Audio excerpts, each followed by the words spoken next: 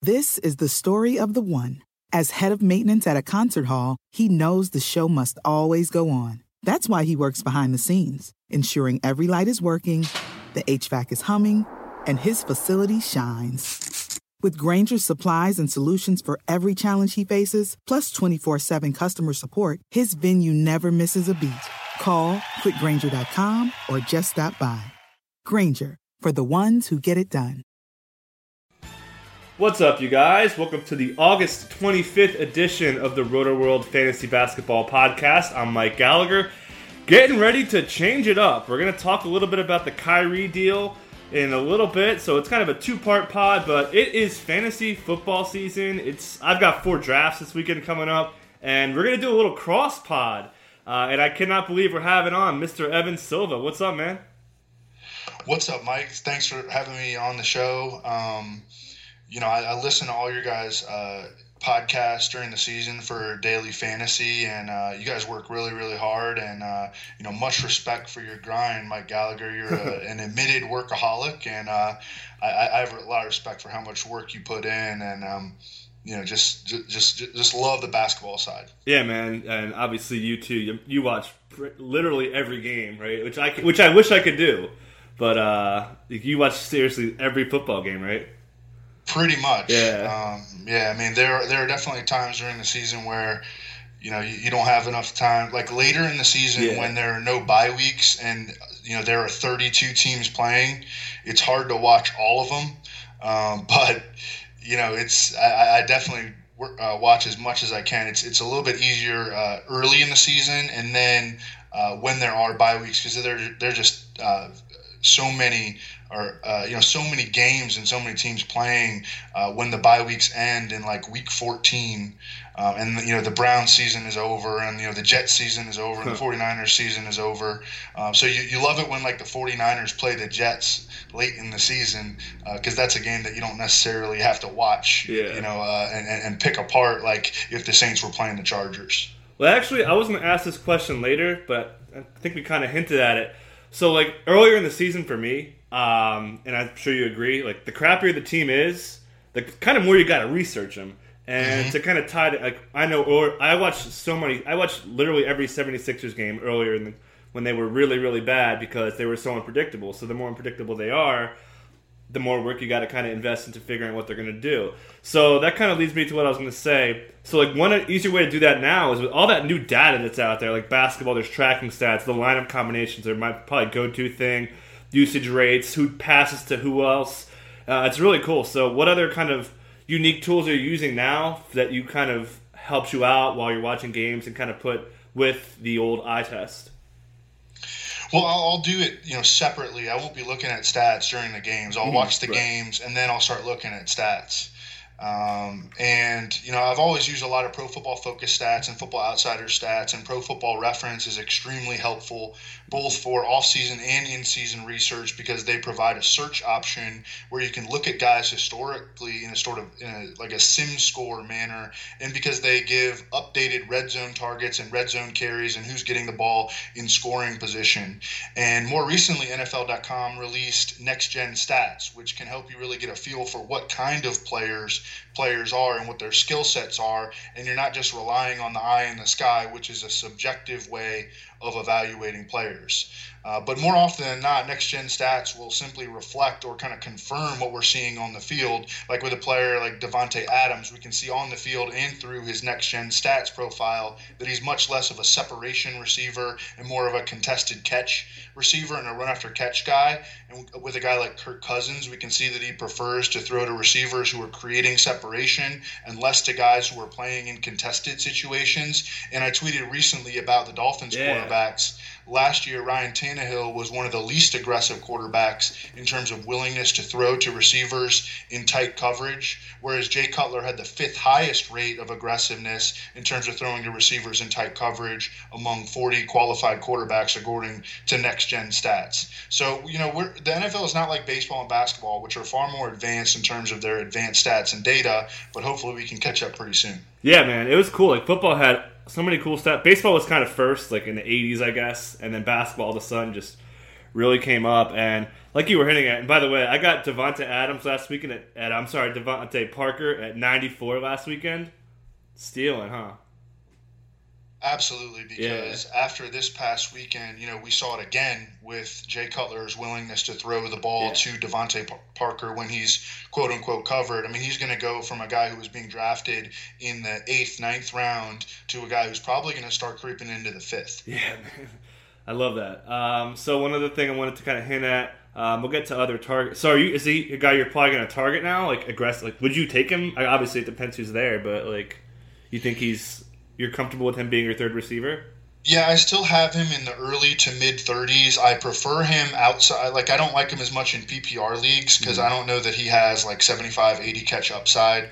And I would prefer players like Golden Tate, Larry Fitzgerald, that are going to be going in the 5th round and around the range where he's going to be going. But in a non-PPR league where he has big yardage and touchdown upside, he's definitely someone that he's going to be squarely on my radar in like the 5th round. Every draft is different. Yeah. But he's someone that I'm starting to look at in the 5th, and ideally I could get him in the 6th. Yeah, and you mentioned so every draft's different.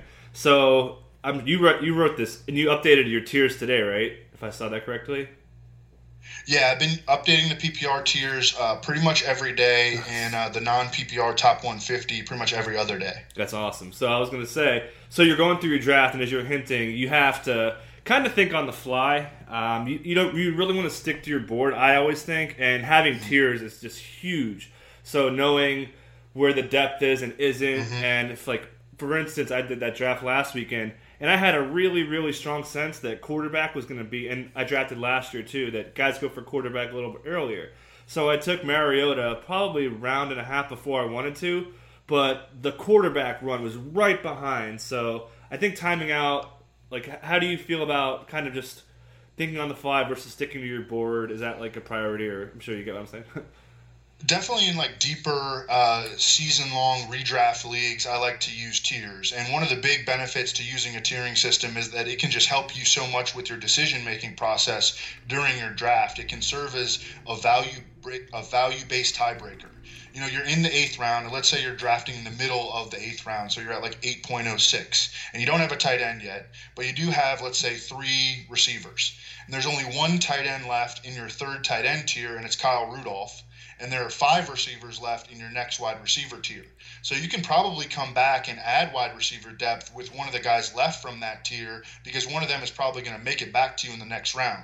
So you select Rudolph and you use that tier break to help make your decision. Yep, and then also, which most people know this, but say you're picking like 10th out of 12th, you want to know who's behind you and what they need. That also could factor into it too. So if there are 5 receivers behind, you really want one of 3 of them. You got to figure out, like, oh, these guys are probably taking 3 receivers. So that's also pretty much anyone who plays fantasy knows that. I guess fantasy basketball doesn't have quite as much of a strategy. You pretty much draft the best player. And I always go by the perfect draft, quote unquote, is when your need matches up with your want on every pick. So like all your positions are just falling the right way that they should. But football has the quote unquote 0 running back strategy, very popular in PPR. And as you guys said in your Facebook, which anyone should check out, it was really cool, that Facebook Live thing you guys did. The late round quarterback, it's not just a strategy, it's a way of life. That should be on a t-shirt.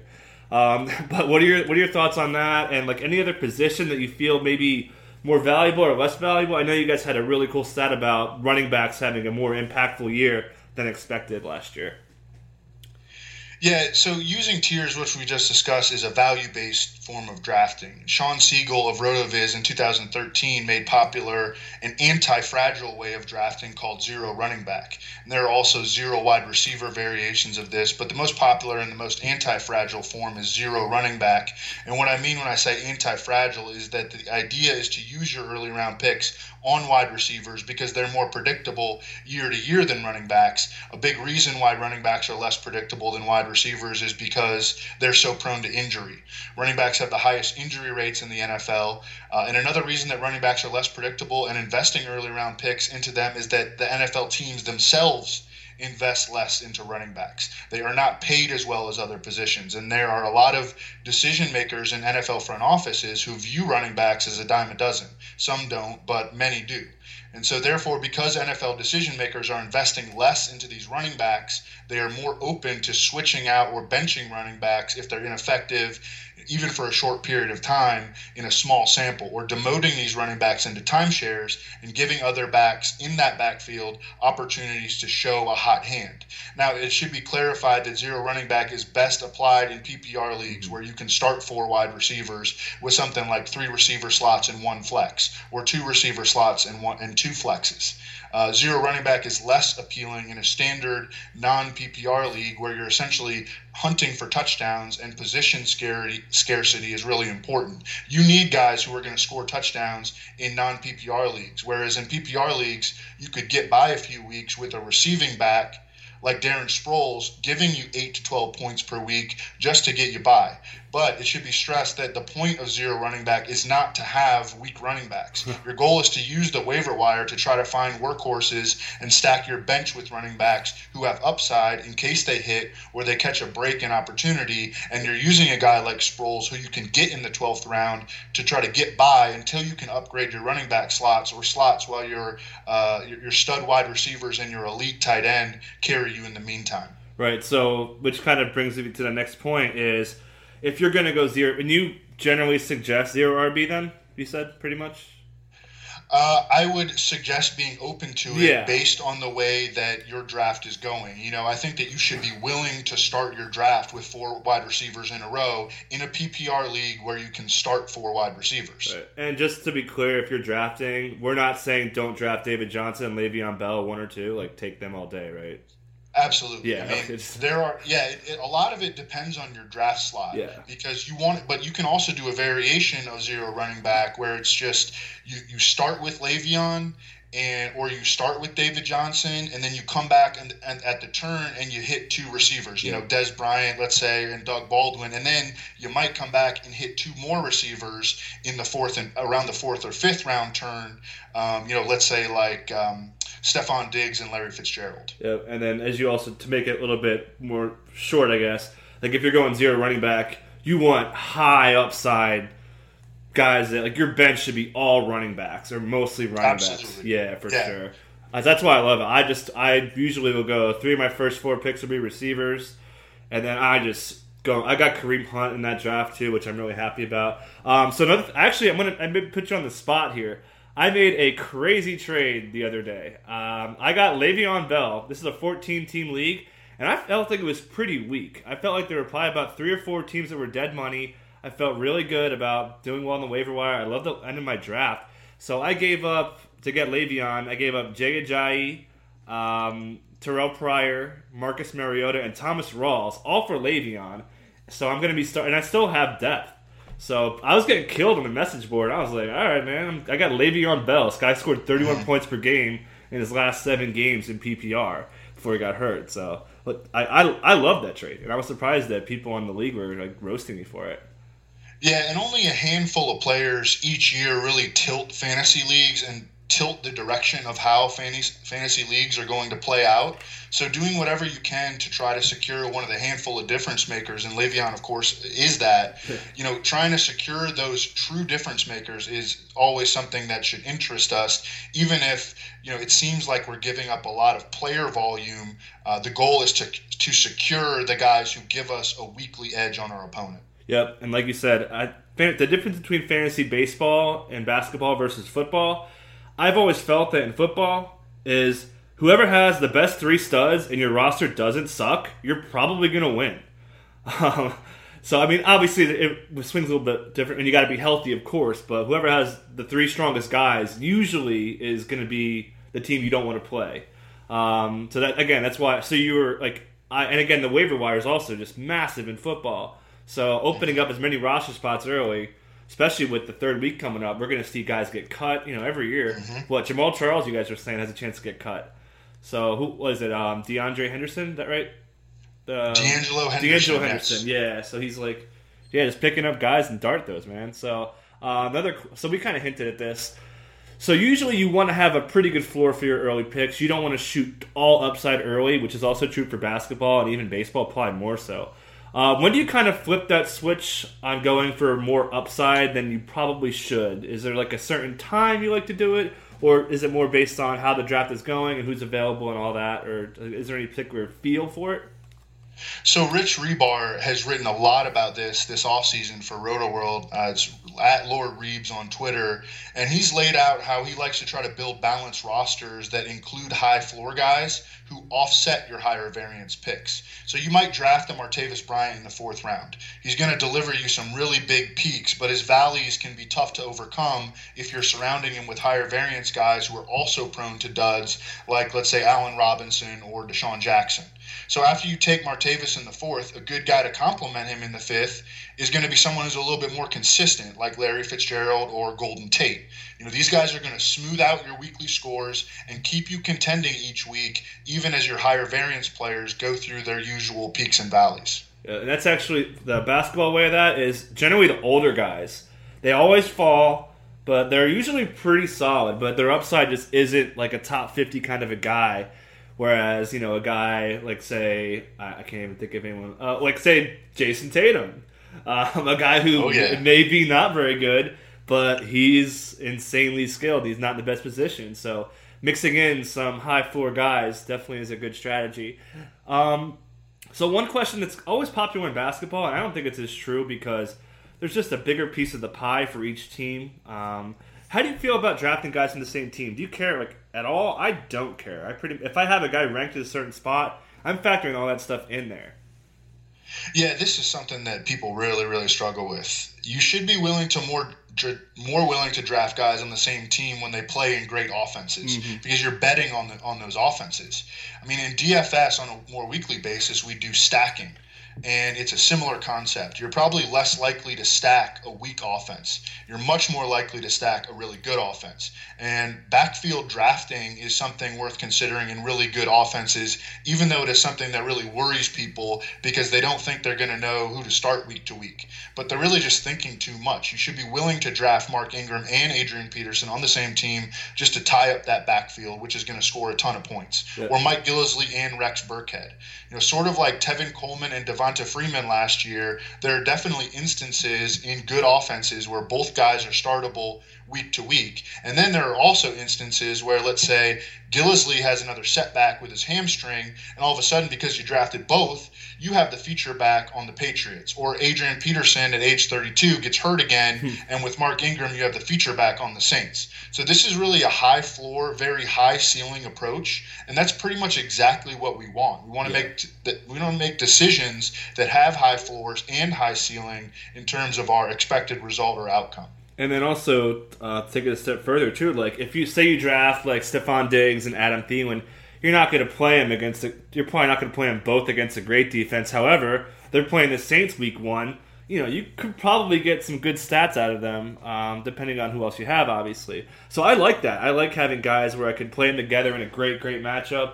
And then, I could even trade one, too, if the schedule dictates a certain way. So I love actually drafting guys from the same team. Probably not early, but I mean, if you have Le'Veon and Antonio Brown, like, who cares? They're ranked. Yeah. They're ranked that way because they're really, really good. I saw something. It was like, I think the Saints had Ingram was number 10 last year, and Cooks and Thomas are both like top 12. So you could get a number 1 running back and 2 number 1 receivers in the same offense. Like, and then you also had a great point too in that Facebook. You're like, oh, I want some Aaron Rodgers exposure when you took Randall Cobb. Mm-hmm. So does that kind of like, you're like, oh, I don't have any Packers yet, I don't have any Patriots yet. Is that something you think about, or if is it like, do you like need it, or is it just like, oh, it just makes sense while you're doing the draft? Yeah, I mean, so Randall Cobb is essentially the cheapest part of the Packers offense this year. And, he has not played well the last 2 seasons because of injuries, but he has that attachment to Aaron Rodgers. If Jordy Nelson or if Devontae Adams gets hurt, his role will be elevated. And he's still really young. So it's not hard to conceive of Randall Cobb recapturing his early career form because dude is, he just turned 27 years old. So I'm not, because from a stat projection standpoint, if you're just going to project, the Packers carries and targets and touches, Randall Cobb doesn't come out looking too great. But we know that things change in season, and we know that this guy went from one of the NFL's most efficient receivers to a guy who over the last 2 years has been one of the NFL's least efficient receivers, but he's still young. And so, there's definitely a non-zero chance that Randall Cobb could experience some sort of bounce back. And we saw that Randall Cobb still has something left in the tank for sure in last year's playoffs. He was excellent in last year's playoffs. Yeah, and this guy was first rounder, I want to say 3 years ago in the PPR, something like that. It's not that old. People were taking him, first 3 rounds regularly for a couple of years there for sure. Yeah, I had one league where got a bonus for punt return and kick return yards. Back, he was the number one guy, right when he was starting to come up. Wow. Yeah, that's awesome. Okay, so any other good bad offense stuff that you think, or how about actually I thought of something. So guys that are in really, really bad offenses, so the Jets.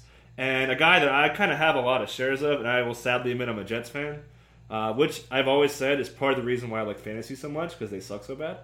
But how do you feel about drafting guys who are just on total S-show teams? Again, this all is factored into how you draft, but you'd rather take a guy like that late than someone who's a high floor guy almost every time, right? What you definitely don't want to do is come out of your draft with a bunch of guys in bad offenses. You have to be able to zoom out during your draft, look at your draft. I don't want to be investing in a ton of picks into the Jaguars, the Colts when we don't know when Andrew Luck is going to come back. The Jets. Even the Broncos, some concerns about their offense. But those guys are usually devalued in the draft anyway, and what they do is they become volume plays. Bilal Powell has become purely a volume play. Robbie Anderson, even later in drafts, has become a volume play. Kenny Britt in the middle rounds is a volume play in Cleveland. So, those guys usually go mid to late anyways, but what you are searching for is guys who are going to have a chance at getting a lot of volume, in order to offset the fact that they're playing in offenses that aren't going to score touchdowns. Pierre Garçon is an earlier round example of that. He could get a ton of targets. They're playing with Kyle Shanahan and Brian Hoyer, who helped DeAndre Hopkins to that monster season a couple of years ago. But he goes 6th round. Usually, but he's never scored more than 6 touchdowns in a season, and his touchdown projection this year, is probably below 6. But he's a volume play. Yeah, I think I'm probably more volume play late than it sounds like you are. I have a lot of Robbie Anderson. I have your boy Minitron Galladay. Got me on him. He's going a lot earlier now. I noticed. Yes, he is. Okay, so get you out of here in a couple things, and I got to mention too the draft guide, like you said. Rich Rebar stuff. He has drafting guys at cost. There's so many mock drafts in there that are really helpful if you're in a good league. And you can especially auctions too. You see where guys go. And one thing too I like is looking at auction prices to see how your 3-for-1 trades work. So if you see 2 guys that went for $17 and this guy in the expert auction league went for $50, do that. Just because he's more valuable and you can build your bench better. Anything else in the draft guide? Again, PPR, half PPR, full PPR, all those columns, customized projections. I know you guys just have so much stuff. Anything else in there that I didn't mention yet? Just a lot of great articles and stats and projections coming from some of the people that are the best in the business. And in my opinion, and they put a lot of time into it. And Reeves is updating the stat projections and the rankings and the tiers on a near hourly basis at this point. That's awesome. And then also they have the abusing the default rankings, which I rate for basketball. That was awesome. Ray Summerlin wrote that really well. That's a must-have. You need to just write whatever format you're in, have that handy. And then Nick Menzio, late round running back targets. If you're doing 0 RB, got to be about that. So I guess what are you watching for this weekend? This is the big weekend for drafts.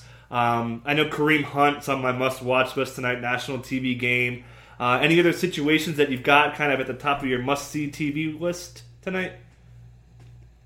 Absolutely. I want to see how Mike Gillislee performs because we have not seen him at all so far. He's been injured for almost all of camp. He has a long history of hamstring injuries. He missed the entire 2014 season with a torn hamstring. He was out since the spring with a hamstring, and he just recently returned to practice. So how's he going to look? Is he going to miss any blitz pickups? Is he going to fumble? Is he going to come out and blow it up and score 3 touchdowns? Because Mike Gillislee is one of the most volatile players in fantasy right now. He seemed to be ticketed for the old LeGarrette Blount role where you can score a lot of touchdowns. Patriots actually lead the NFL in rushing touchdowns over the last 6 seasons. This is a backfield to invest in, and we want to have stronger opinions. I want to see how Mike Gillislee looks out there. So how do you feel about, I know I've seen some stuff on James White, obviously your boy Rex Burkhead. I'm in that deep thing. I picked up Dion Lewis just as a flyer. Is there anybody that you just kind of based on where it goes value-wise and pounce, or is there guys you're more aggressive on? Just because, as I think Roto Pat said it best in that Facebook Live thing, Bill Belichick's guys, they're faceless men. They just do the Queen's bidding. So do you want a piece of that, or you just kind of just see where it goes? Absolutely want a piece of it. Mike Gillislee in the 7th or 8th round, Rex Burkhead in the 9th round.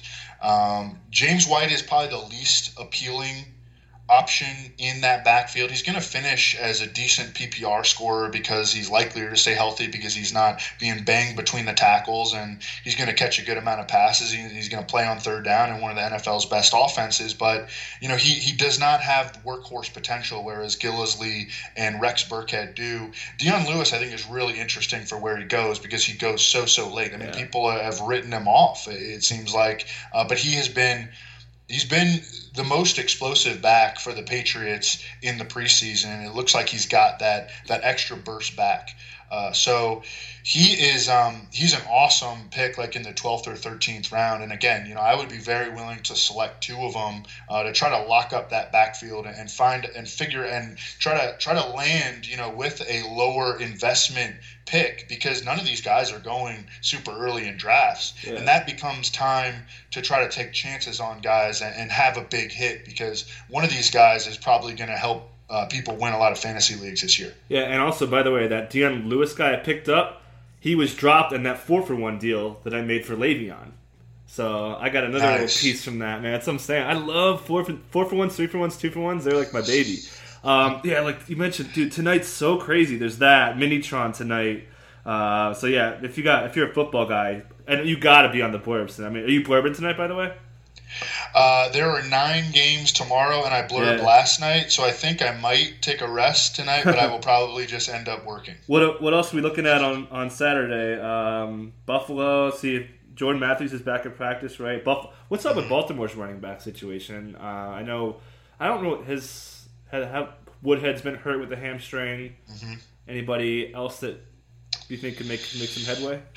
Buck Allen is a guy to watch. Terrence West is a pretty replacement level runner, and he has struggled this preseason and reportedly in camp so far.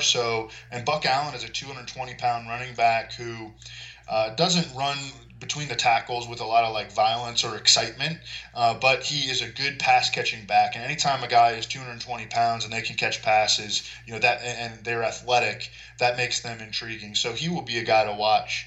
But yeah, there's a lot of games, man. I'm excited to try to watch. I'm gonna watch all of them. I can't wait. I'm nowhere near a football guy, but I'm so pumped.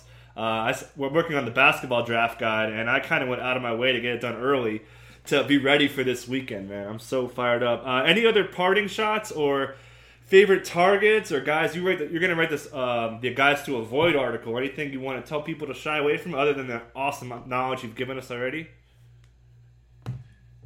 Yeah, I would just like to say that there is just a crazy, enormous running back thirst in fantasy drafts this year, to the point where we are seeing Isaiah Crowell, the running back for the Browns. He's starting to creep into the 2nd round. Jeez. He's the running back on the Browns. And all of the big 4 rookie running backs, Leonard Fournette, Joe Mixon, Christian McCaffrey, Dalvin Cook, these guys are going in the top 3 and 4 rounds. Running backs on bad teams like Jordan Howard and Todd Gurley rarely get out of the 2nd round. We've seen Devonta Freeman and Jay Ajayi and DeMarco Murray miss time already in training camp with injuries, and these guys more often than not go as borderline 1st-round picks. So whether or not you're going zero RB. You don't have to go full zero RB. But I think that I personally would rather invest my early round picks this year on wide receivers and an elite tight end than pound running backs in the middle and late rounds. Carlos Hyde is a guy who always falls to the 5th and 6th rounds, and he has a chance to be the every down bell cow back in a Kyle Shanahan offense. Mark Ingram has been a top 10 fantasy back in back-to-back years. He always lasts until the 5th. Adrian Peterson has a chance to score a lot of touchdowns. He goes 6th, 7th round. We talked about the Patriots. Darren McFadden appears likely to be the Cowboys' bell cow back for the first 6 games, and then who knows what will happen with Zeke Elliott. Doug Martin has looked great this preseason. He often lasts until the 8th round. Jacquizz Rodgers goes in the double-digit rounds, and you're likely going to get at least 3 starts out of him to begin the season, which is going to buy you some time to try to work the waiver wire. Jonathan Williams has looked outstanding with the Bills in August, and who knows what's going to happen with the Bills. I mean, they do not appear to be going all out for this season after trading their top receiver and cornerback a few weeks before week 1. So they may see Jonathan Williams as their running back of the future. I mean, LaShawn McCoy is probably not going to be back next year. I'm listening to that part you just said like 10 times before I do my draft, man. Like that's just, you're just so set. I'm so ready to draft right now. So man, thanks so much. Hopefully like when basketball season starts, I could like maybe do something like tie basketball and football. Man, I love the cross sports stuff, man. It's really cool. Yeah, I agree. Oh, well, let's before we get you out of here, we gotta get you going on Jason Tatum, so you could plant your flag right there, real quick. I mean, I would much rather just listen to you talk about Jason Tatum. Jason Tatum went to my high school, so I absolutely have bias. But I've also seen David Lee and Brad Beal. I can kind of just compare those guys where they were in terms of their progress at the same ages. And Jason Tatum was significantly further along than David Lee or Bradley Beal at the same age. And so that to me is a pretty positive indicator. And then we saw what he did in the summer league. He's a bad man. He's insane, and, dude. I mean, he has just crazy inside outside ability. But I would much rather listen to you talk about Jason Tatum. He looked a lot like Towns. He reminded me a lot of Towns in summer league. More of a natural scorer, but it was like, dude, this guy is really a freshman. But yeah, we're going to talk about that right now. So a perfect segue for the next part. But again, thanks so much for coming on, man. Thanks, Mike. All right, so changing gears. We are back in basketball mode, and we are going to break down the Kyrie Isaiah Thomas trade. With me to do so is Dr. A, Steve Alexander. What's up, man? Long time no talk, brother. Right. How's it going? Baseball season, fantasy baseball season, anything else with the kids and fantasy football season? Fantasy baseball season and I are not getting along very well right now. My team just kind of, it was hot. Both of them were hot early, and then they both just kind of fizzled out. But yeah, my kid's playing on a park and rec baseball team and then a travel baseball team, so. I'll be at baseball practice or a game every Saturday and Sunday between now and Thanksgiving. Jeez, man.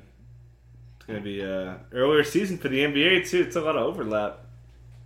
October 17th, baby. That's LeBron right. versus Kyrie. Yeah, yep, first game of the year. And before we even break this down, how crazy is it that the top team in the East and the number 2 team in the East just traded their star point guards? Like, it just didn't see it coming, Well, and how crazy is it that LeBron and Kyrie are going to face off to start the season off, man? That is, both of those facts are incredible. That 2 number 1 point guards in a conference have traded for each other, and then they play each other day one. It's insane. Yeah, it's I can't even I can't think of anything ever like this before. Like to do. I'm more excited about that game than I am the fight tomorrow. Oh, for sure. Not even close. I don't care. By the way, trivia question: do you know who's singing the national anthem at the fight tomorrow? No idea. Demi Lovato. Of course. Yeah. No idea.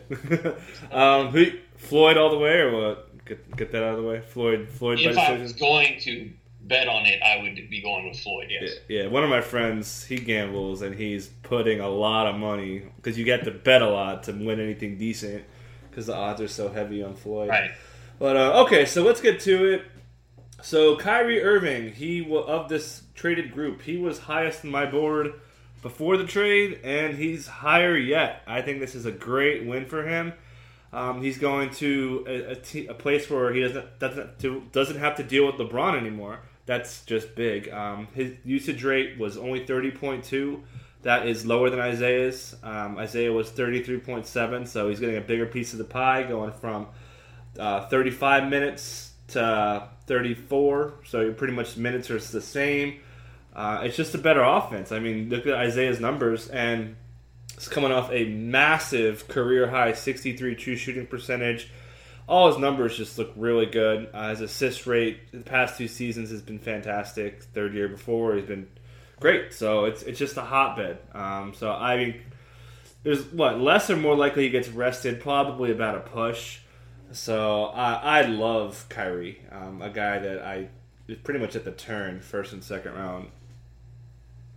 I feel the same way, man. I mean, he was already really good and fun to own when he was in Cleveland, but now in Boston, I mean, I think that people there are just going to embrace him so much, and it's just the warm, fuzzy feelings he's going to have, and this chip on his shoulder, and the pressure, and the I want to be the alpha dog, and I want to be the man, and I'll see you later, LeBron. Like it all just adds up into fantasy fury, man. It's going to be awesome. So where are we at points wise? Are we thinking 28, 29? I mean, do you see an increase there? Do you see more assists?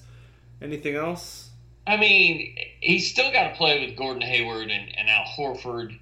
I mean, 28 or 29 seems like a stretch to me for Kyrie. But then again, without LeBron there and him being the guy, it's possible. I haven't projected his numbers yet for the draft guide, but yeah, I guess he's going to come in. What did he average last year? 25. So yeah, 27, 28. Yeah. I mean, and plus, too, he is probably my favorite thing on Kyrie is he is so underrated as a not using the ball too much, like anti-Harden, a guy who has to have the ball all the time. And probably one of my favorite things about him is, so Stephen Curry, under 2 seconds, he's insane. 63.4 effective field goal percentage. Not many people could be better than that, right? Guess who is? Kyrie Irving, 63.8. So he's going to be just ridiculous from 3. I think he's going to probably top his numbers from 3, even with LeBron, who kicks out to him. Best 3-point passer of all time, in my opinion. So yeah, he's just chilling. I think probably my biggest thing is we did have to worry about the foot injury. That was the big question coming out of college. And we've seen Kyrie miss time for injuries for a litany of reasons. That's probably my number one overarching concern. We usually get concerned about a big piece going from a different situation. You know, we always talk about Victor Oladipo. But I'm not worried about that at all. I'm more just worried about his durability and everything. But his upside's just as high as, I mean, you could really say Curry, really. But I'm not saying he's going to be as good as Curry, but his upside is just very, very tasty. Would you take him, like, between 10 and 12? I mean, you and I are going to do 15 drafts. Probably. Yeah. I mean, are there leagues where you would take him 10 to 12? I don't think so. I mean, 10 or 12, I'm looking at Gobert, Jokic if he's there. I have Dame really high. Again, durability being the reason. Playing 80 games a season is just can't top that for a guard that does as much as he does. So yeah, I would go for Dame. He's right there with John Wall. It may depend on who I draft first. Like, say for instance, I get Jokic where I'm going to get a lot of assists. I may be more inclined to grab someone like Kyrie over Wall. But they're pretty much those three. You're going to see those guys going in all different sorts of order, depending on who you're drafting with. Or, I mean, probably Boston people will probably take him like 6 or 7, which I don't hate. I can't put him higher than 8. We talk about the big 7 guys that we like for the draft. But yeah, he's right there in that Jokic tier. He's ahead of Chris Paul, which, you know. But for you, Dame Lillard is clearly better target than Irving for you? Not clearly, but again, it's just durability. Dame, it was number 6 post break last year. I love that. He's just getting into his prime. Dame is just he goes so underrated, man. He had a slow start last year. That happens. Karl Towns had a slow start last year. Really came on strong. I am a big proponent of strong second halves. Jokic last year, the strong second half really came on after the whole Nurkic thing got put aside. So, yeah, right there, that 12, that 13, 14, 15 range. We are already off topic, but I'm going to keep us there for a second longer. You mentioned Chris Paul, and there's a lot of people out there that think that he is going to go crazy this year because he's going to play for Mike D'Antoni. I'm not really feeling that as much. So I think Chris Paul could go anywhere from like 7th or 8th to like 25-ish, depending on what draft. I just don't know. I mean, I don't think he probably won't fall to 25 in many leagues, but I can just see that guy going real high or middle of second round. Yeah, I mean, you look at first, you think D'Antoni, you think 3-pointers, and Chris Paul had by far his best 3-point season ever. Most makes, most takes, and best percentage. So can't do much better than that. Free throw rate, another D'Antoni thing. He's 90% year in and year out. So, but then again, there's the Harden factor. So I see the Harden factor being is more of the bigger shadow of the two to hurt his potential upside, I guess. Because you're going to get 34, 35 minutes of Harden. It sounds like D'Antoni is going to stagger them. So in those 14 minutes that Paul's without Harden, he is going to feast. So if you could take that 14-minute segment and extrapolate it to like 36, he'd probably be like first or second. But, he's still going to have to be, probably, like I said, it'll be a mixture of a top 5 player in that 14 minutes and a top 30 kind of a player. So split the difference a little bit, and you're looking at like 16, 17, 18, mid-second round for a guy that is just Mr. Fantasy. He's like, I call him the Karl-Anthony Towns of point guards. Just money and percentages. He's going to give you a little bit of everything. Just really no holes, and it keeps his turnovers down, especially relative to the point guards that are dishing out 10 a game. So, yeah, Chris Paul is and usually durable. He had that knee thing, the hand thing, injuries here and there, but overall, he's pretty durable. I mean, he hasn't been below 60 games since 9-10. So, I mean, every year he's out there for what you pay for. Okay, get us back on track. All right, back on track. So let's talk about anything else on Kyrie. So we're talking, I think I had him at like 15. I had him over LeBron. I had him just behind LeBron before the trade, and I pushed him over. That makes sense. Yeah, so let me see where I have him really fast. So you're thinking you're kind of on the same page? Would you take him over? You and I differ on LeBron. Like I'm fine with taking LeBron at 11 or 12. Yeah, we'll get to him shortly. So who would you, if you had to rank Dame, Wall, Kyrie? That's pretty much, and Chris Paul, I guess we'll throw in there. How would you rank those 4 in a vacuum? I think I'd go Kyrie first. Really? It's like Kyrie, Dame, Paul, and then Wall. I think for me. Okay. Yeah. So if I knew Kyrie was going to give me 80 games, I would probably put him like 5. But I don't know, man. I'm a little worried about that. So I don't think Boston's going to run away. I don't think they're going to run away. No. I'm not worried about rest. I'm just worried about because he's had more injuries than Dame has. Yeah. So he just seems a little more fragile, right? Than some of the other point guards. Yeah, I mean, obviously the finals injury everyone thinks about when he missed with the knee injury, and he's not exactly a Karl-Anthony Towns out there, or a Dame for that matter. Okay, so let's talk about Isaiah. I have him as a loser, really for the same reasons that we just said. LeBron is a vacuum. Kyrie again thrives on off-ball shooting. I mentioned the 64 effective field goal percentage off-ball. Isaiah's pretty good, but he's upper 50s, so he's going to have to adjust there. Again, the usage rate, he is not going to be at 34 usage rate. There's no doubt in my mind. He was fantastic. If you play DFS, fantasy points per minute, we've seen Isaiah touching 11,000 for a good reason, where Kyrie would not really hit that too often. When Isaiah was going, we would plug him in all the time. So he was a guy that I was worried about to begin with because Hayward was there, and they just got a lot better. So if you compare Isaiah to Celtics of April, it's a big drop. But Celtics of July, it's not a huge drop. But he's not someone I want to take in the second round anymore. I'd rather have Bradley Beal, believe it or not. I'd rather have CJ. I just see his assists dropping. I see his overall scoring dropping, and consequently free throw rate. Isaiah was incredible at getting to the line, which was, I think he was number 1 last season because of his volume and efficiency there. So that takes a big hit. So, I mean, there's really he was great first round, but he's going to have a tough time being a top 20 player in the new system. And that also means I think he's going to be a really fun player to get in like, if he drops to round 3, getting Isaiah in round 3 is going to be pretty cool. He was in my mind, he was a camp MVP last year. I mean, I don't. Real question. Yeah.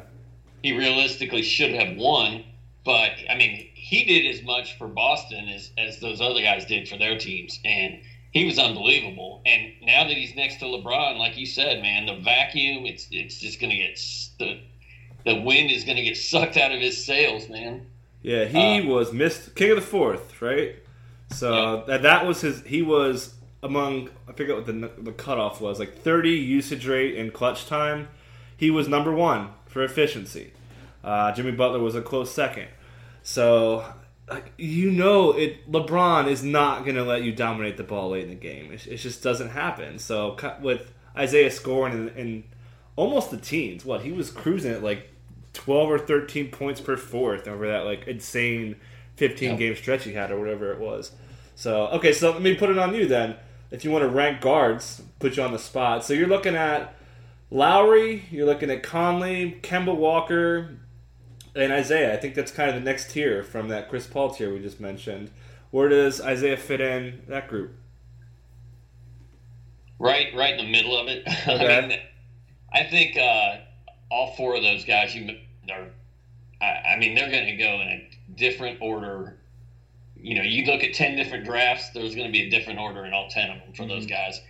I think Kemba is underrated. I think Conley might be the most efficient out of that group. I think I'd take Isaiah before I'd take Lowry. Really? Lowry's like a first. Just because you're worried about the games? Yeah, I just feel like Lowry. I don't know. I don't even know what. Well, the reason why we're gun shy on Lowry is because the past 2 seasons he's been incredible. First round player for the first 60 games. Then he gets hurt. So that stings. When your guy you've been counting on to get you to first or second in your league goes down and he has that reputation, that is going to sting. So that's probably why. I still like him, man. I mean, we're talking about like elbow injuries, and it's kind of the more unlucky kind of a thing for Lowry. Which Conley had that too. Conley had that before last season. Everyone's like, Conley gets hurt late. So he shook that off. So I'm not too worried about it. It's not like soft tissue, hamstrings, and so forth. So I have IT last of that group. Well, and I'll tell you, we didn't mention his hip injury, but we still don't even know if he's going to be out there the first 2 or 3 weeks of the season. Yep. So his hip injury, until we find out what the status is with that, which we're supposed to know soon, right? Like Monday? Yeah, it should be pretty soon. They kept us on the hook for about a month and a half on whether or not they were doing the surgery, and now it sounds like they're good on that. But what they announced 2-3 weeks ago that they weren't going to have surgery. So I mean that's no joke, man. I mean look at Gerald Henderson. He's having hip injuries all the time. The severity is not quite as bad, but man, you can't. And Greg Oden had hip trouble. That's part of the reason why he got hurt. I mean, he dealt with foot and other stuff, but bad hip. It's a little scary, man. So. And the other part of this with Thomas that we sort of touched on, but not only is LeBron going to not let him dominate in the fourth quarter or throughout the rest of the game for that matter, probably, but LeBron is obsessed, possessed, ticked off. I mean, he's angry, dude, and he is going to come out. And I don't think he's going to be the super unselfish LeBron that we've seen in the past. I mean, I think he is out to prove a point this year, and he's going to take matters into his own hand and try to put it in Kyrie's face. So you add that in with the hip injury, and until we know about Isaiah's health, I don't think you can take him in front of those other guys. Yeah, it's just so risky, and I'm not risk adverse late in drafts, but I really want you out there for 75 games if I'm going to take you with my first 3 picks. So again, we will, if Anthony Davis is out there at pick 8 or 9, I'll willing to take that risk. Just one thing I did want to hammer home. Isaiah had a 41 usage rate in the fourth. That is stupid high. So that's Westbrook high. So that's fallen, man. Again, if he was a first round player, but if you take that fourth quarter away, he was probably more of a second round player. Maybe even third. Yeah, right. And then LeBron, just for reference, his usage rate in the fourth is 34, so it goes up a little bit. He's a great passer, so it's a little misleading. So that's coming down, man. Okay, so let's talk. That's the other thing too. Is LeBron's the point guard of his teams. Yeah. So Isaiah's assists are coming down too. Yep. And again, like I said, Isaiah is not the catch and shoot player that Kyrie is. Kyrie's elite at that. Isaiah is very good at that, but he is definitely a guy who wants to dribble and get his own shot, and he's going to have to adjust there. I think he can, but it's going to be an adjustment period. Okay, so Jay Crowder. You could probably say he is the biggest loser of this trade. Especially he lost first when Hayward came. We were talking about 5th, 6th round, I guess, before Hayward arrived. Then he jumped down to like 6th, 7th. Now 8th, 9th. Where are you going with Jay Crowder? A guy who doesn't need minutes. He is kind of Covington-esque, or even Kawhi before Kawhi just went inferno on everyone. Kawhi only would need 30 minutes to be elite. Like, that was kind of Jay Crowder to an extent. So, is he someone you just wait if he falls, you take him, or do you just take an upside getting late? I mean, where does Crowder fit in all this? Yeah, I mean, it's not good. The guy plays small forward and he plays power forward, and they got LeBron James and Kevin Love at both of those spots. And I don't see them losing a lot of minutes. Maybe they play Love at center and cut Tristan Thompson a little bit, which would help Crowder. But Crowder's a guy that I'll take, when we're down towards round 10, somewhere in there, and I'm looking at the list of names, and I don't really like what I see. I could see pulling the trigger on Crowder then, but he's not gonna be a guy we should be targeting on draft night. Yeah, man. I don't take high floor guys, and I think Crowder has a very good chance to be a top 70 player. He's just that good, and he only needs 20 minutes to do so. I want that. I want to shoot high. I want a guy who's going to be a difference maker for me. So it's just not the way I draft. But if you draft high variance guys that are just you're not sure what they are yet, and you want to throw Crowder in there while you figure out or whatever you're going to do, I don't hate it, but it's just not how I draft. Okay, so and not only Kevin Love is a problem, but Jeff Green is going to get some of those minutes too. I don't think so. I think that deal pretty much takes Green out of the rotation, which is a great upgrade for them. You think because they called him a straight who was it? I forget if it was their new GM or whoever it was. They were like, Jeff Green's the backup. Yeah, it was the new GM they brought in, Kobe. He said that Jeff Green is LeBron's straight backup, so they were going to play him at mostly 3, a little bit of 4. That's what Jay Crowder is. Like, I just don't see. They got him for it's not going to cost. They got him for basically the minimum, so I don't know. Yeah, but when LeBron sits, I think Jeff Green. We'll probably be talking Jeff Green when LeBron sits for DFS. There's just a lot of there's a lot of forwards on that team. Yeah. So, okay, so let's switch it to the Cavs. LeBron is the most autonomous, unaffected value player in quite some time. Kevin Durant apparently is as well. We found that out last year. So where does he go? Does he go up or down? You mentioned the he doesn't have a revenge game. He has a revenge season. So with Kyrie saying what he did, not mean, but when you say you don't want to play with LeBron, that's crazy to me.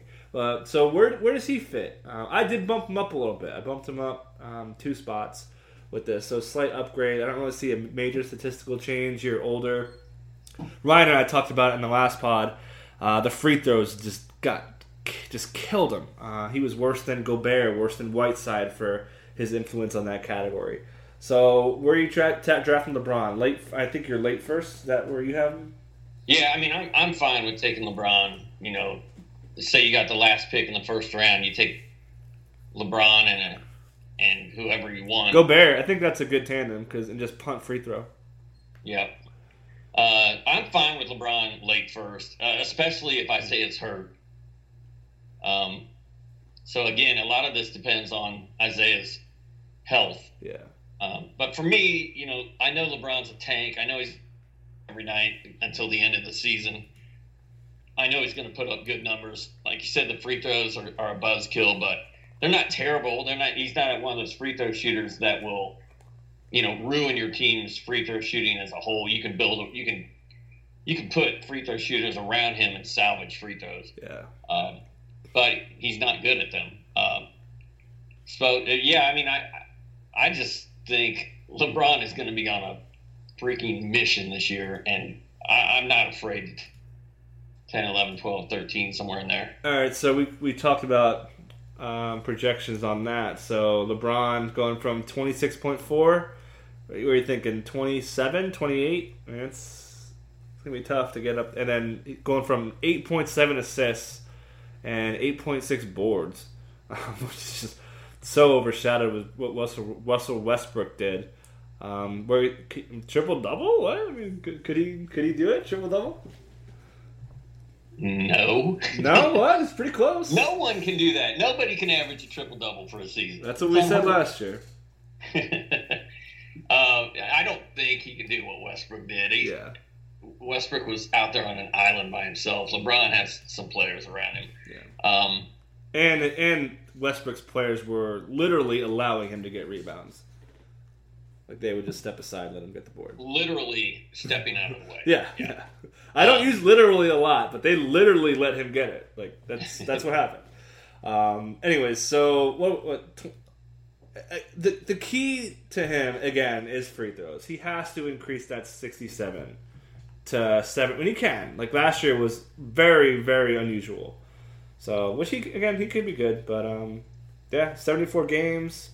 I don't think his career arc is going to cut him down at age. He'll be 33. What is it? December 30th is his birthday. I think so.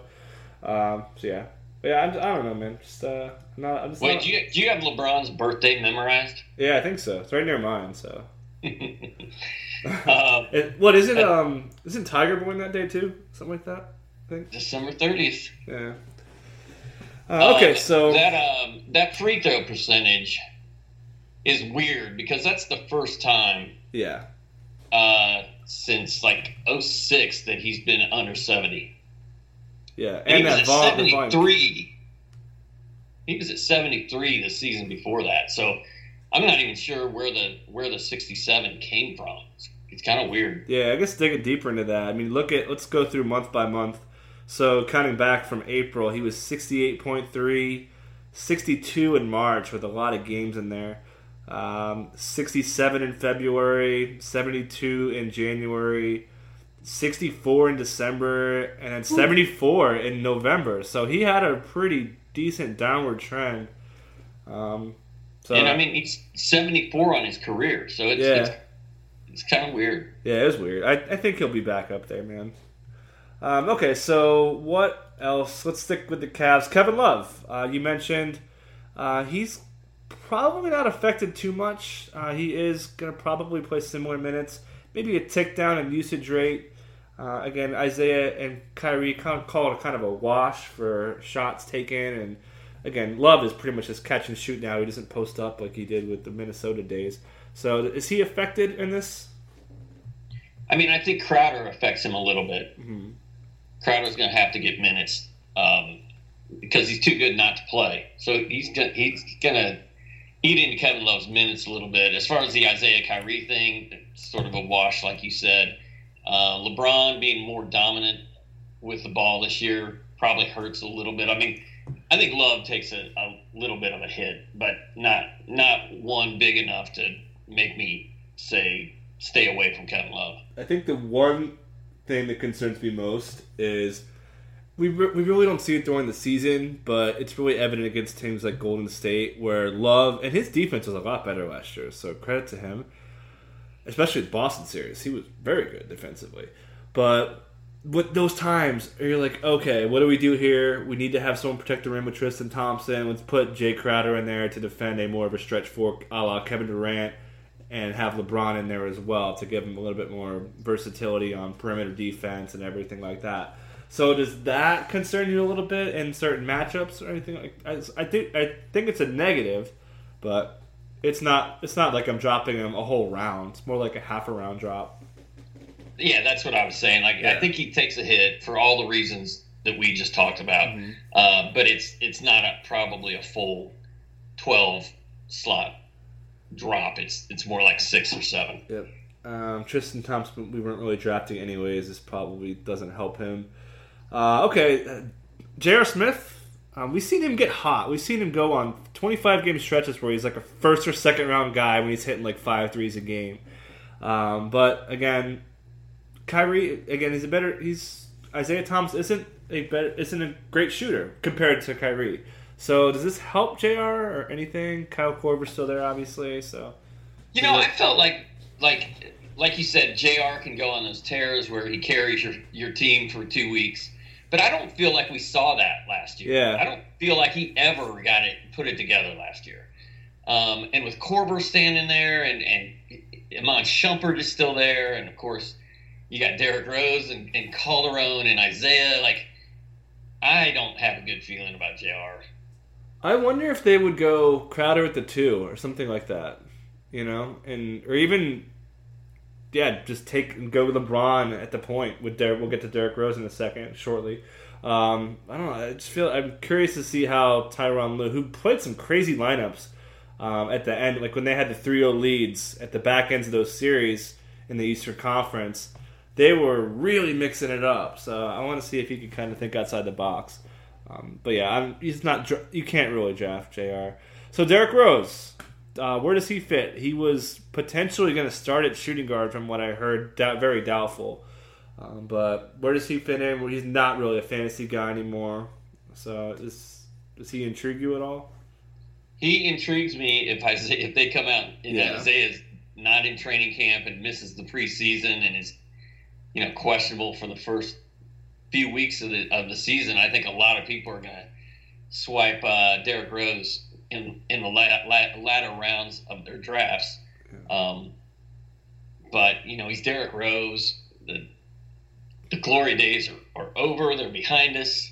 And even if Isaiah misses the first month, Derrick Rose is still going to go pretty late. And once everybody's healthy on this team, I just don't see how Rose makes much of an impact at all.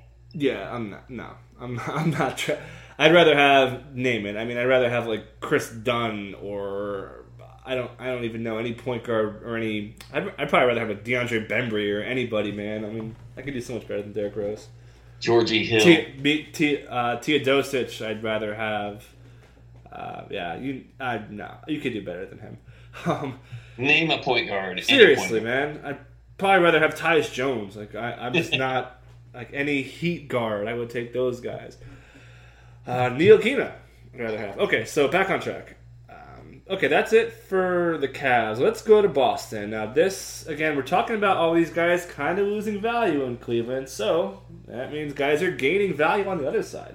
And I think that this is very telling that they made this move, and it showed, and what I saw, based on what I saw in Summer League, probably my number one takeaway is Jaylen Brown's ready to play shooting guard.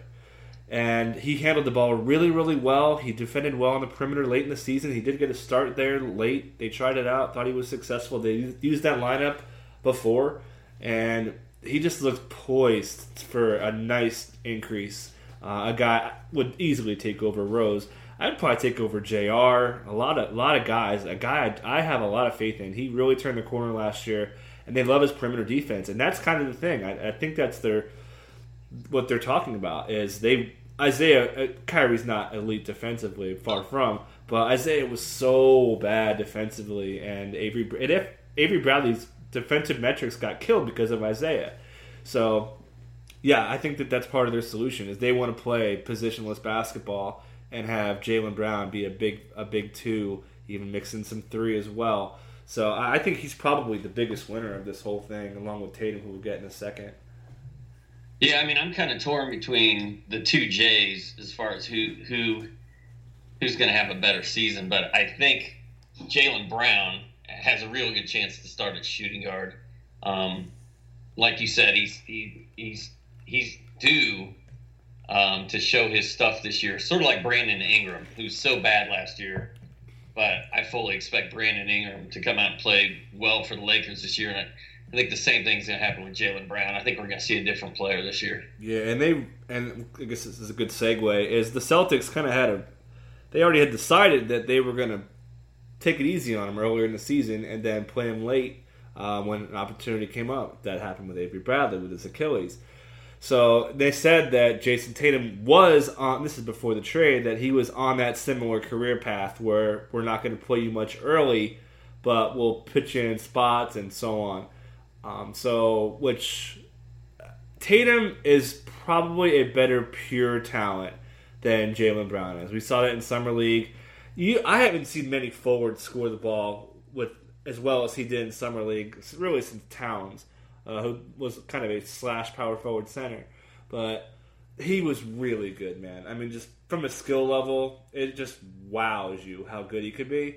So the problem is the usage isn't going to be quite so high, so you can't really take him too aggressively. He's not when you draft him, you're pretty much just taking a shot. But it's worth it. I mean, he's going to be in. Brad Stevens is going to get a lot out of him. They need it now too. They're going to play that, like I said, positionless basketball, and they're really thin at the 4. We'll get to that in a second.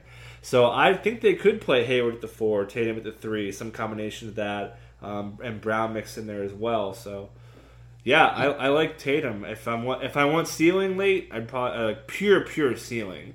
I'm taking Tatum. If I want a little bit of a higher floor, I'm going for Brown. But both of them are pretty solid draft picks. And both of them should be available when the time is right. 6, 7, somewhere in there. Yeah, if you where you said 6th or 7th round. Oh, lady, I wouldn't go that early. I mean, you could, but it's going to be tough with Kyrie. Horford's still really good. Hayward's not LeBron, but Hayward's going to get his shots too. So they're going to need to do a little bit of Jay Crowder kind of stuff, where they're bringing the defensive stats and improving their 3-point shooting. They're obviously not tremendous shooters. So and really, we're going to have to really watch this team in training camp and season, because we don't know who's going to start at power forward. Yeah. Or shooting guard, really. We don't know who's going to start at shooting guard. Yeah. And if Hayward doesn't start at small forward, we don't know who's going to start at small forward. So I think there's a lot of question marks that still need to be answered before we really know how this is going to shake out. Like, I could see Marcus Morris being the token starting power forward, but not really putting up any numbers and not playing as many minutes as the guys off the bench at that position. So this is just kind of a weird team to look at. Like you said, they're going to have to play positionless basketball and just put their best players out there and hope that it works. So let's talk about Hayward really fast. Has he affected a lot, a little, not really? I mean, he I think so. Going from the end of the last season to the position he started in, he lost probably about a round and a half with Thomas and Horford and Crowder and these young guys. So he probably is about the same. So he's probably like a early 4th round kind of a guy who's really kind of just been solid. He doesn't get the credit he deserves. Well, I guess he did last year with the All-Star nod. But, yeah, he's solid. I don't find myself drafting him yet. He goes a little bit earlier than I like, but he's fine. Yeah, I mean, I don't see a big difference playing alongside Isaiah Thomas in Boston or Kyrie Irving in Boston. It's sort of the same thing. Yeah. You're going to have a guy that's ball dominant and taking over in the fourth quarter, so it's not too much of a thing. I'm just wondering where he's going to play. And I mean, can Gordon Hayward play power forward in the NBA if they ask him to? I don't know that he really can. I don't know that he can guard those guys. I think the work he's going to have to do on the defensive end is going to impact his offense a little bit. Again, he's always solid. There's not really much to worry about. I just worry that people are going to take him maybe earlier than they should. Yeah, again, it's the same thing with Isaiah. There's a lot of uncertainty. So earlier in my first 4 picks, I want something a little bit more solid. Anyways, we learned that from Victor Oladipo last year. I'll admit we were wrong on that. So lesson learned. Anyways, you touched on Marcus Morris. I am not a Marcus Morris guy, and I have this tab on my computer that always brings up Marcus Morris's stats for some reason. So maybe that's why. I see Marcus Morris's stats like at random like once a week. But anyways, so I'm not a Marcus Morris guy. Is it your screensaver? I hope not, but like this is this little tab. I'm just too lazy to get rid of it that I always click, and it always brings up his stats. But I mean, this guy, we saw him kind of tail off last year. He went from 36 minutes a game to 33 minutes a game. That's pretty significant. 41.8 field goal percentage, 33% from 3. Doesn't go to the line. Terrible defensive stats. When he was valuable, he was just valuable on pure volume. I can't do it. I like you said, the token starter. I just can't do it. I'd rather take any of these guys we said before, Jalen, Jason, and we haven't got to Marcus Smart yet. So he hypothetically he could be better, but I don't see him playing 30 minutes. I see him at best 27. So I mean, he's certainly not in a better position now than he was last year when he was starting. Yeah. And even when he was starting and scoring 14 points and grabbing 7 boards, he was barely worth owning, if at all. And with all these guys that need the ball and need to play, I don't see it, man. Yeah, it's not like they play, I call it Philly ball, where it's very erratic, a lot of turnovers, which creates a lot of steals. So he's not really going to benefit there. And guys who aren't going to score in the upper 20s or hand out assists or rebound the ball well, I think I believe, yeah, man. Avery Bradley out-rebounded him hard last year. Avery Bradley had 6 and change, and Marcus Morris had 4.6. So he's just not good. Which, again, like we said, we want to see... Once we see the Gordon Hayward muscle watch stories come along, that may be telling that they want to play him there. He can, man. They played a lot of that Joe Johnson, Joe Ingles, Hayward 2 through 4 last year, and it was all right. It was a pretty good lineup for them. Although, to be fair, it helps to have Rudy Gobert behind you. So it's interesting. Like you said, probably top 5 story that we're going to have to watch in about a month, man. Almost here. Marcus Smart. This guy. If this guy could somehow magically shoot 46% from the field, 3rd rounder? I mean, he's just a steals machine. He's going to get minutes. I think he's going to play both spots. We've seen him play plenty of shooting guard. He will again. There's still Terry Rozier behind him. But they love Marcus Smart. They love Rozier as well. So I know Jonas likes him. So if you draft Westbrook and Batum or somebody like that where you're pretty clearly punting 3 field goals, I'm down. I think Marcus Smart can make an impact. I think he could too. I'm just worried about... I mean, he's gonna have to play a lot of shooting guard, which is fine. He did really well on that role last year because Isaiah can't guard anybody, so they put him out there and he did well. Obviously, usage rate wasn't there, but you're getting 5 assists a game as a backup point guard, 1.6 steals. I mean, that in a vacuum, those are first round kind of a numbers right there. But he just can't shoot for crap. So even almost a half a block a game. So his rebounds 4 a game. It's just the scoring's not there, which is who cares? I don't care about scoring late in my draft.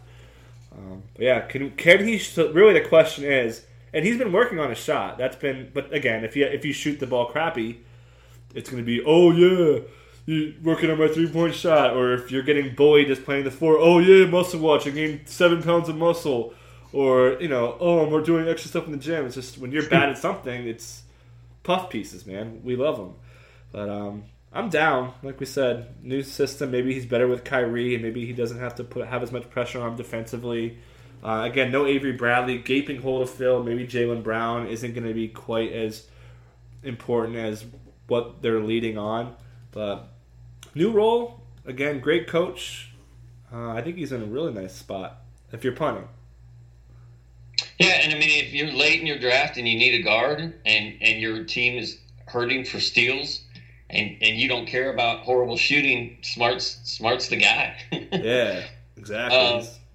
But I mean, I think his defensive stats, just the steals alone, make him worth taking a look at. Once the names are off the board, like he's a nice. This whole team is just full of sleepers, man. Like Marcus Smart, Jalen, and Jason, and maybe even Marcus Morris. I don't know, but it's interesting to look at this, and even Terry Rozier, who we loved at times last year. He never really got it done, but I mean, he can play too. So there's a lot of guys on this team that need the ball, and I'm not sure there's going to be enough of it to go around. Yeah, and just to remind everyone, in March, we're talking about a good sample here. 16 games, 4 attempts per game from 3. Do you want to take a stab at how bad he was? Marcus? Yeah, percentage-wise. So again, 16 games, 4 attempted per game. What do you think he shot in March last year from 3? 0.7 makes.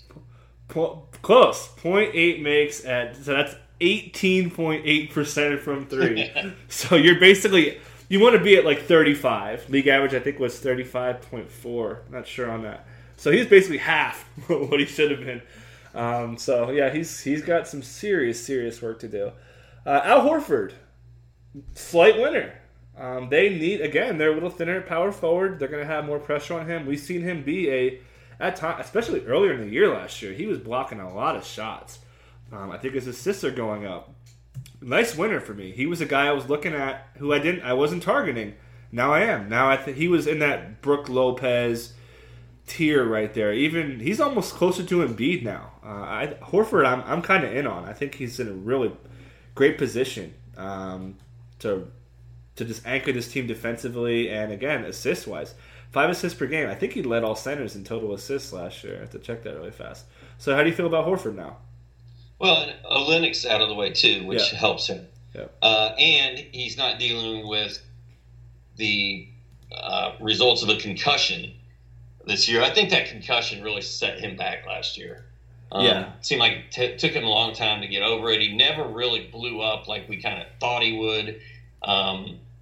I think a lot of people are going to be sleeping on Al Horford this year. And like you said, I mean, he's a center that shoots 3 and isn't going to hurt you anywhere percentage-wise. And I think with Kyrie getting so much defensive attention along with Gordon Hayward, Horford should get a lot of easy buckets this year. I think he's going to have a good year. Yeah, and he did lead centers in assists per game. He was about 20 behind Jokic for the total because Jokic had him outgamed. But, yeah, just to hammer home that blocks thing, he had 2.6 blocks in November, but that's a very small sample. He had 2.3 to start the year. He was blocking really well, and it just kind of trailed off to give it to you month by month. 2.3, 2.6, 1.8, 1.1 in January, 0.8 in February, 0.9 in March, and then 0.5. So that's like a straight-up downtrend on Horford. And I think he'll be 1.6, 1.7 with close to a steal. We know Horford is money in percentages, man. I'm very much a basically Towns without the scoring. is kind of what we're looking at. Yeah, and hopefully he's aware that he stopped blocking shots in the middle of the season, and he'll be like, "Ooh, I wonder why I did that." And hopefully he figured it out and is ready to go this year because, I mean, like you said, he could block 1.5 shots, hit 1.5 threes a game, average a double-double, and 5 assists. Like he's got potential to be really good this year. Yeah, and he did have more threes, so consequently that hurt him field goal percentage wise. This guy was year in and year out 53%. I think when he was a first rounder, he was like 57%. Yeah, dude, I'm buying Horford, and I kind of bashed Horford like 3 weeks ago, and now I like quickly flipped the script on that. All right, anything else we didn't hit? Also, they're apparently looking at Andrew Hayward now they have that extra roster spot. Anything else you want to throw in on from this trade, or anything else that you want to talk about for Draft Guide coming up?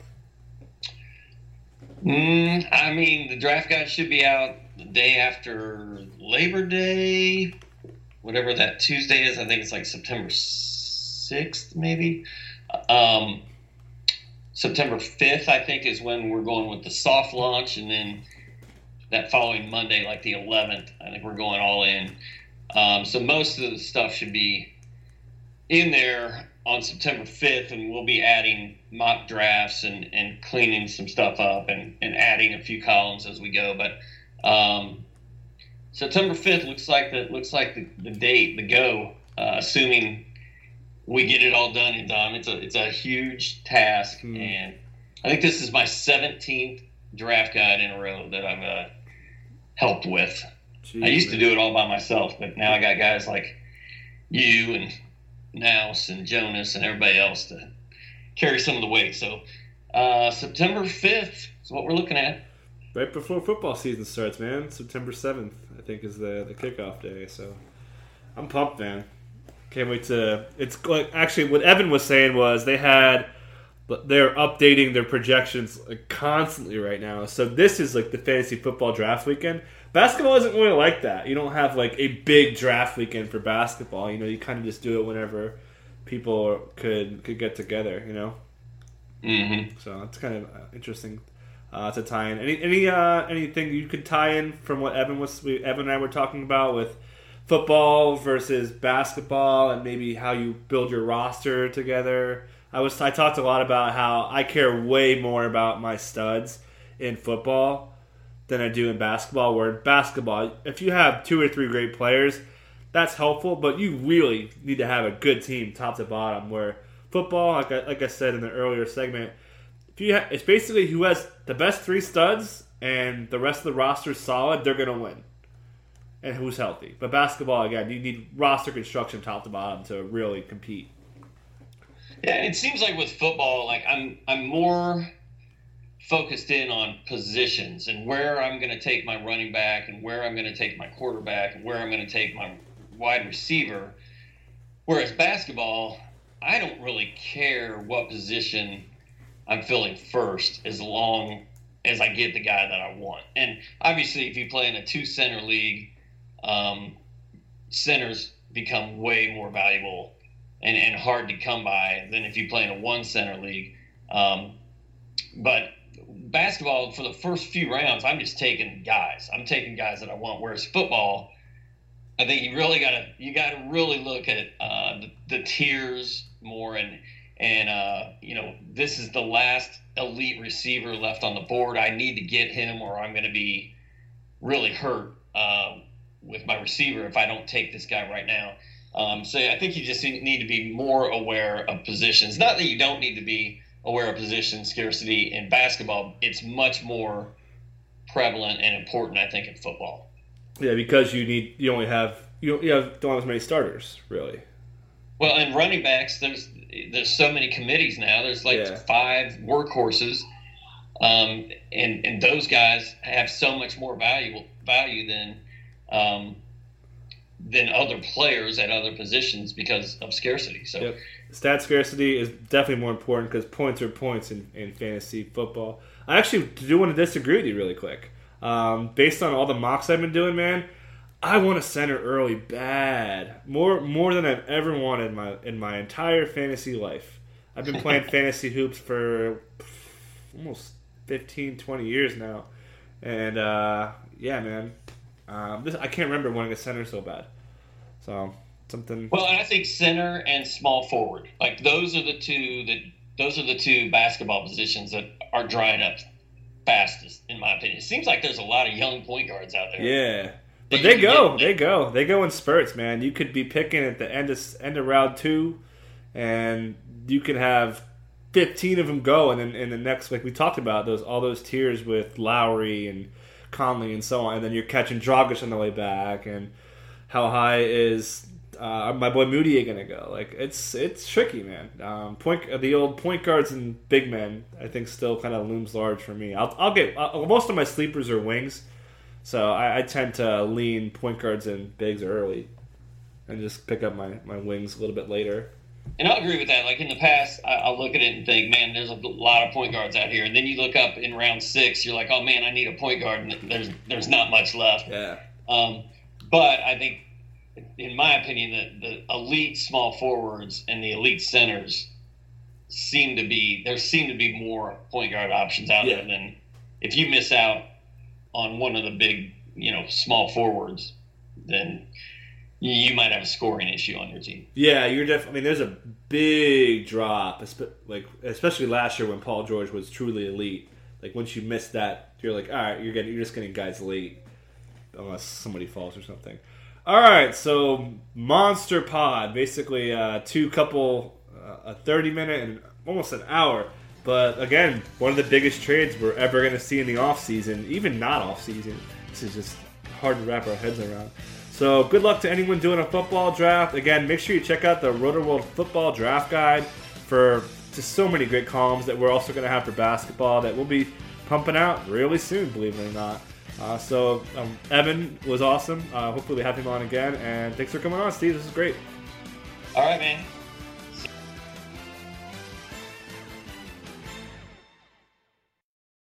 The longest field goal ever attempted is 76 yards. The longest field goal ever missed? Also 76 yards.